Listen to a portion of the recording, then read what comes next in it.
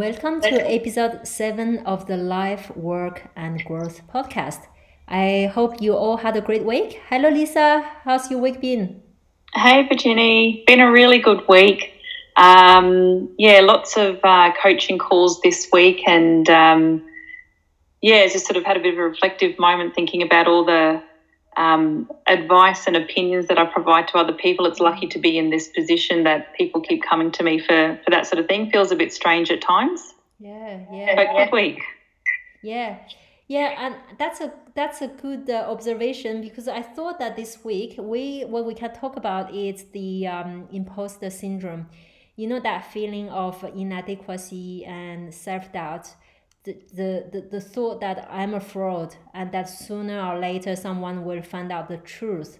So the imposter syndrome doesn't necessarily equate with low self-esteem, though it can be. And research shows that it is often also associated with perfectionism, and in particular amongst women and academics.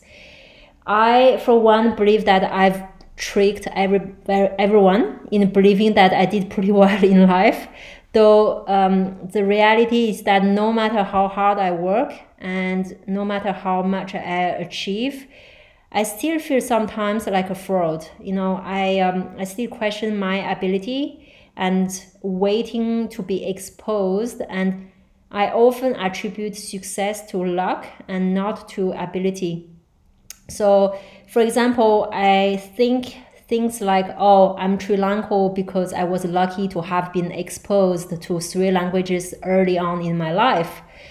Or that the reason why I was chosen for a senior managerial position overseas out of 200 candidates is because I was the only one amongst them who can speak the foreign language.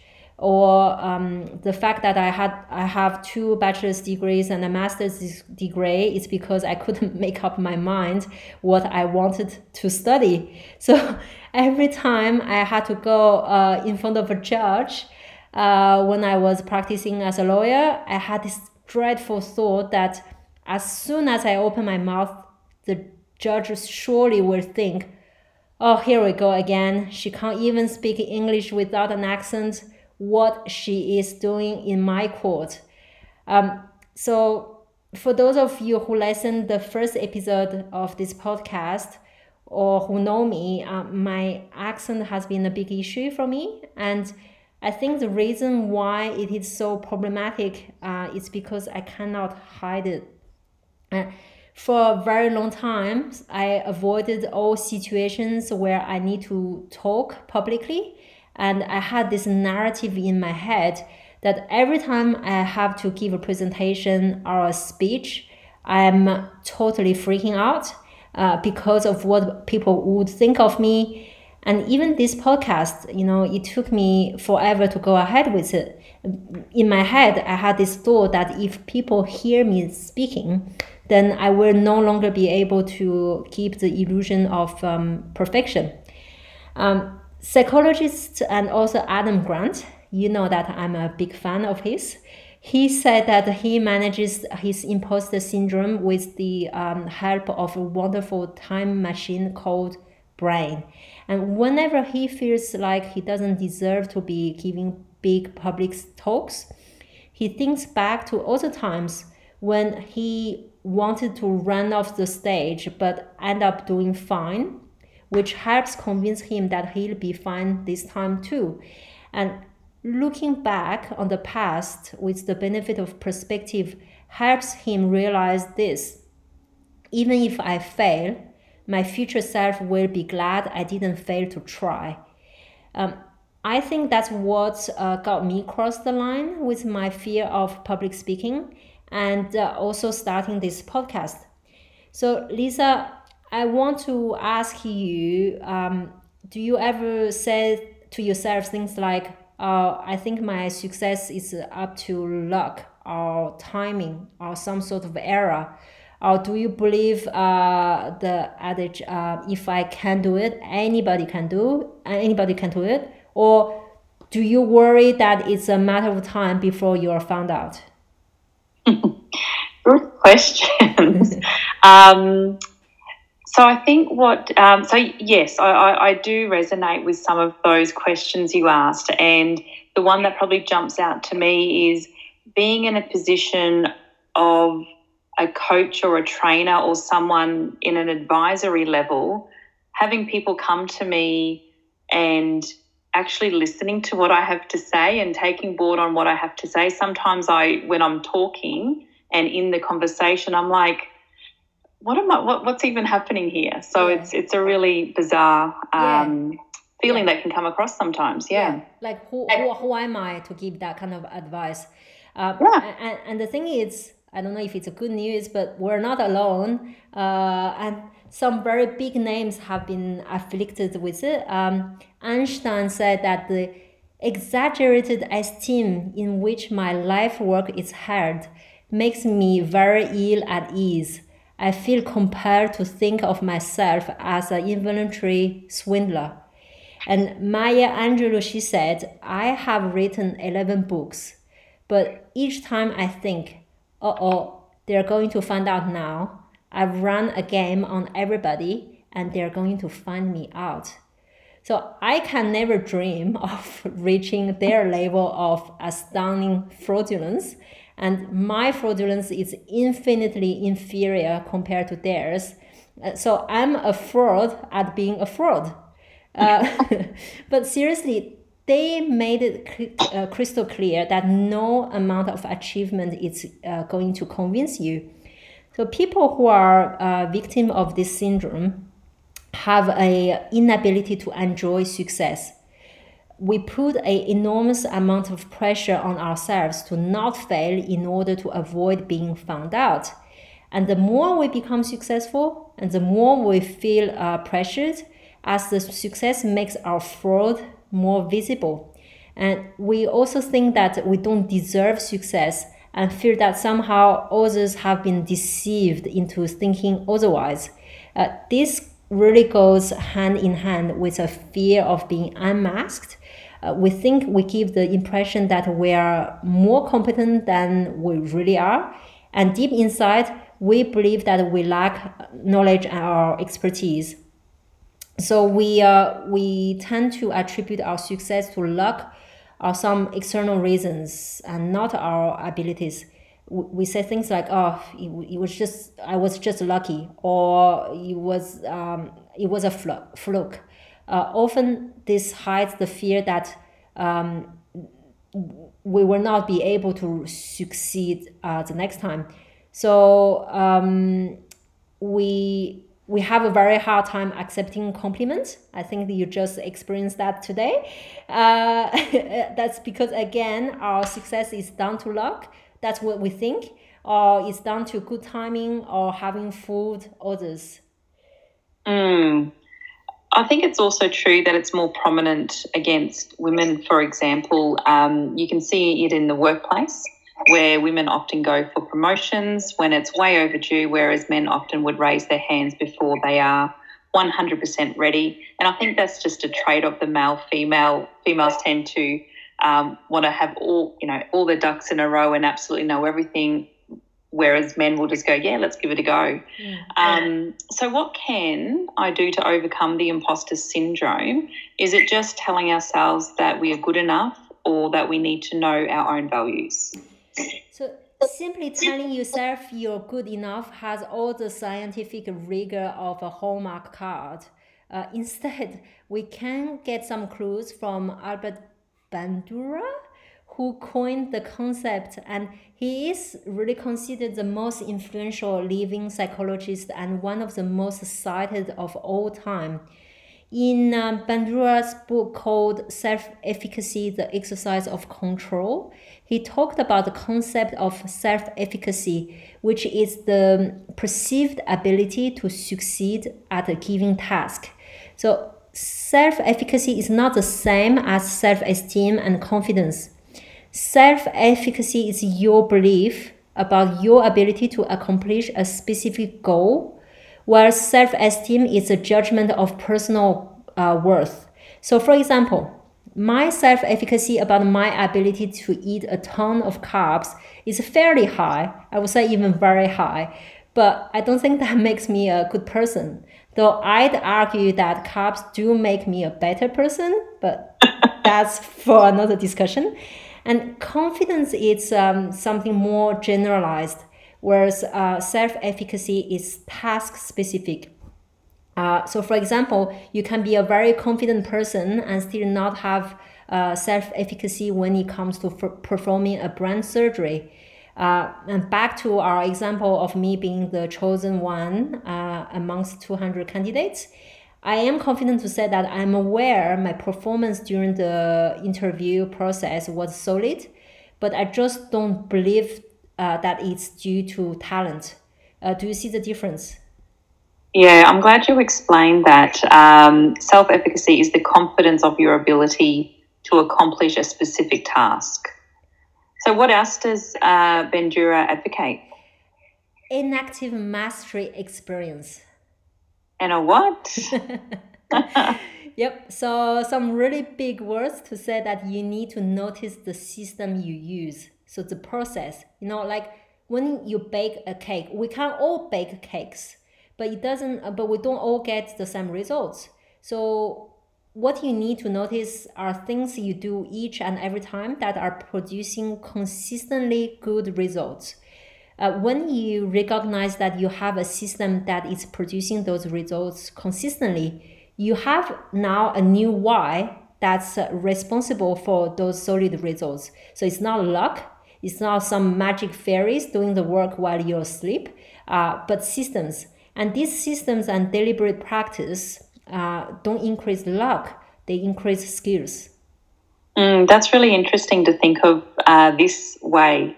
And in fact, we have a system in everything we do. We just need to consciously notice them and acknowledge them, so that every time I have the imposter syndrome, I can then change the dialogue and that internal narrative to tell myself that no, it's not luck. It's because I have a system that I have control over that is producing these consistent results. Exactly.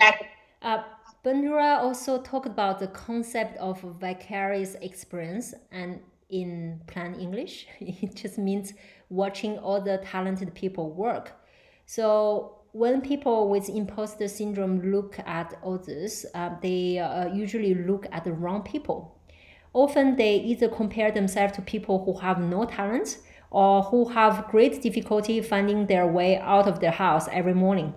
And yes, this makes you feel better, but it does not convince you that you're talented. It just means that you're not an idiot.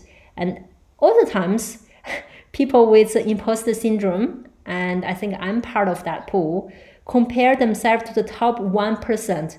And this is utterly debilitating and somewhat masochist. So instead, take a Goldilocks approach. So you're not looking to compare yourself to too fast or too slow. You're looking for just right. Bandura said you'll get the best result by observing others who are your peers or slightly better than you. And this is helpful because it is inspiring, because you're comparing apple with apple.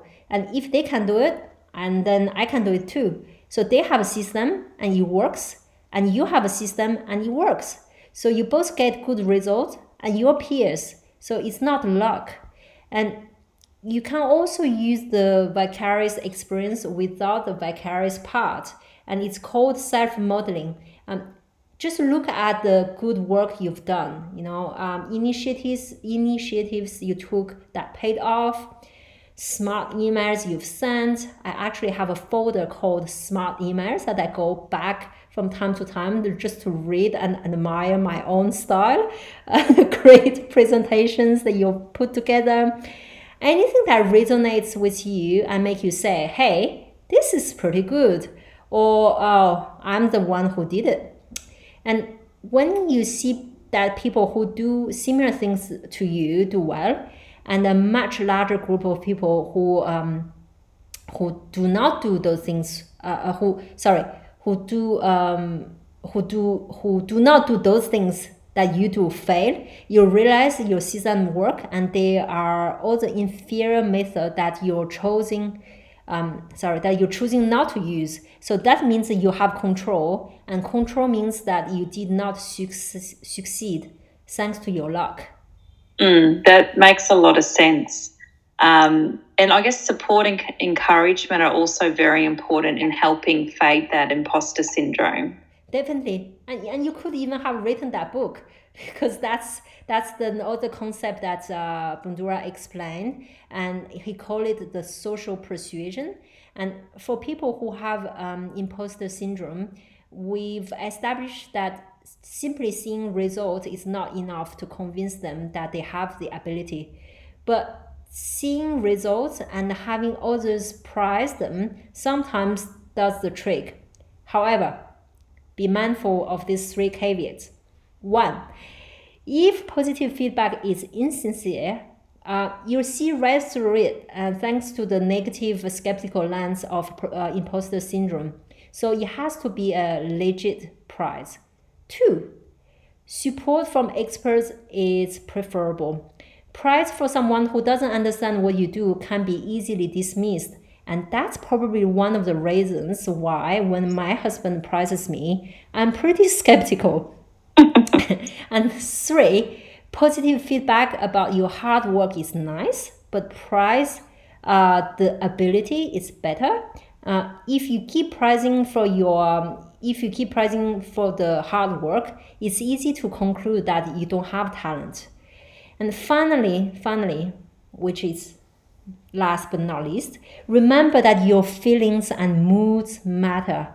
Not getting enough sleep, being hungry, or just having a bad day. I know that you're probably smiling because that was exactly the feeling I had today because I didn't have enough sleep.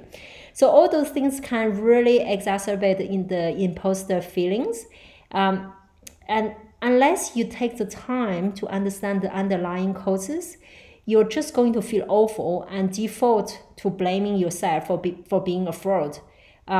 Remember that you have control over this internal dialogue. For example, if you are fidgety before a meeting, that physical feeling has to be interpreted. You don't have to believe that it's nervousness because you are a faker. It could be excitement or anticipation. So recognize imposter feelings when they emerge, and awareness is really the first step to change. So ensure you track these thoughts, what they are and when they emerge. And it's better to have an open dialogue rather than stew these negative thoughts alone. And remember that other people, even really, really successful people, experience this feeling too. So when you're in a stressful situation, you could simply pretend to be someone else. For example, if you have to give a keynote presentation and you're feeling nervous, channel someone you know who projects confidence, and that confidence will become part of who you are. And reframe your feelings, and you can reframe imposter syndrome, and then you can reframe your life. So I think it's important to accept that you have some role in your successes or failures. There are plenty of people born with a silver spoon that still manage to screw up. They are given every opportunity and never could take advantage of them. It's not all fair, but you did do something to get where you are. You said yes when you could have said no, or maybe you said no when you could have said yes. That's also very true. We are where we are because of the choices we made. I think another thing people can do to mitigate the imposter syndrome, and we've talked about it in a previous episode, is to stop comparing yourself to that person. So like Tim Ferriss, Adam Grant, these guys have their own podcasts, but still we are preparing every week for this podcast because we think we have something to offer. Absolutely. And that takes us to my next point, which is to focus on providing value. I feel like a fraud when I'm worried about myself. What will people think of me? And the fastest way to stop feeling like a fraud is to genuinely try to help someone else. This is sometimes hard because we have thought like, what if they hate me for doing it? What if they make fun of me for trying to help? And so I want you to think, when was the last time someone laughed at you because you tried to help them? I bet you can't find an example. C.S. Lewis said, humility is not thinking less of yourself, but it is thinking of yourself less. And I really like that quote. That's a really good one. Also, remember that being wrong doesn't make you a fake. Don't glorify failure, but don't let it make you feel like you're not a real contender either. So reframe failure as a learning opportunity, and find out the lessons and use them constructively in the future. That's much more productive than telling yourself that you are an imposter. Yeah, and we got to realize that sometimes nobody knows exactly what's going on. There are a ton of people who will tell you they know the answers. These people are liars, and the world we live in is the result of a lot of brave people failing and succeeding once in a while. So nobody knows what's next. Some are willing to play ball and some aren't. You're not an imposter for trying something that might not work. Definitely. Also, sometimes we are put in the position of expert. When this happens, people look at you like you should know everything about a topic. The thing is that we can't know everything about a topic. If I'm in a situation where there is potential to actually be a fraud, I just say that I don't know. And believe me, people respect that much more than trying to make something up. Admitting that you don't yet have the answer, but you'll find it, really goes a long way. This is very true. I think I'll just add one last thing, and I struggled with it for a very long time. I used to give so much credit to credentials and titles like PhDs and MDs and NDs, and I didn't understand that I need to see credentials for what they are. They don't mean that much. Expert means someone decided to call themselves that. Don't measure yourself by credentials. It takes the focus away from actually doing the good things. And it won't shut up the imposter syndrome for long either. So, just as a departing thought, I want you to remember when you were a baby and you tried to walk and fall down every time. Ask yourself, were you a walking imposter? Who are you to walk? And apply the same answers to these questions every time your imposter syndrome flare up. All right, thanks Lisa for being here with me, and thank you for listening. See you all next time. Bye.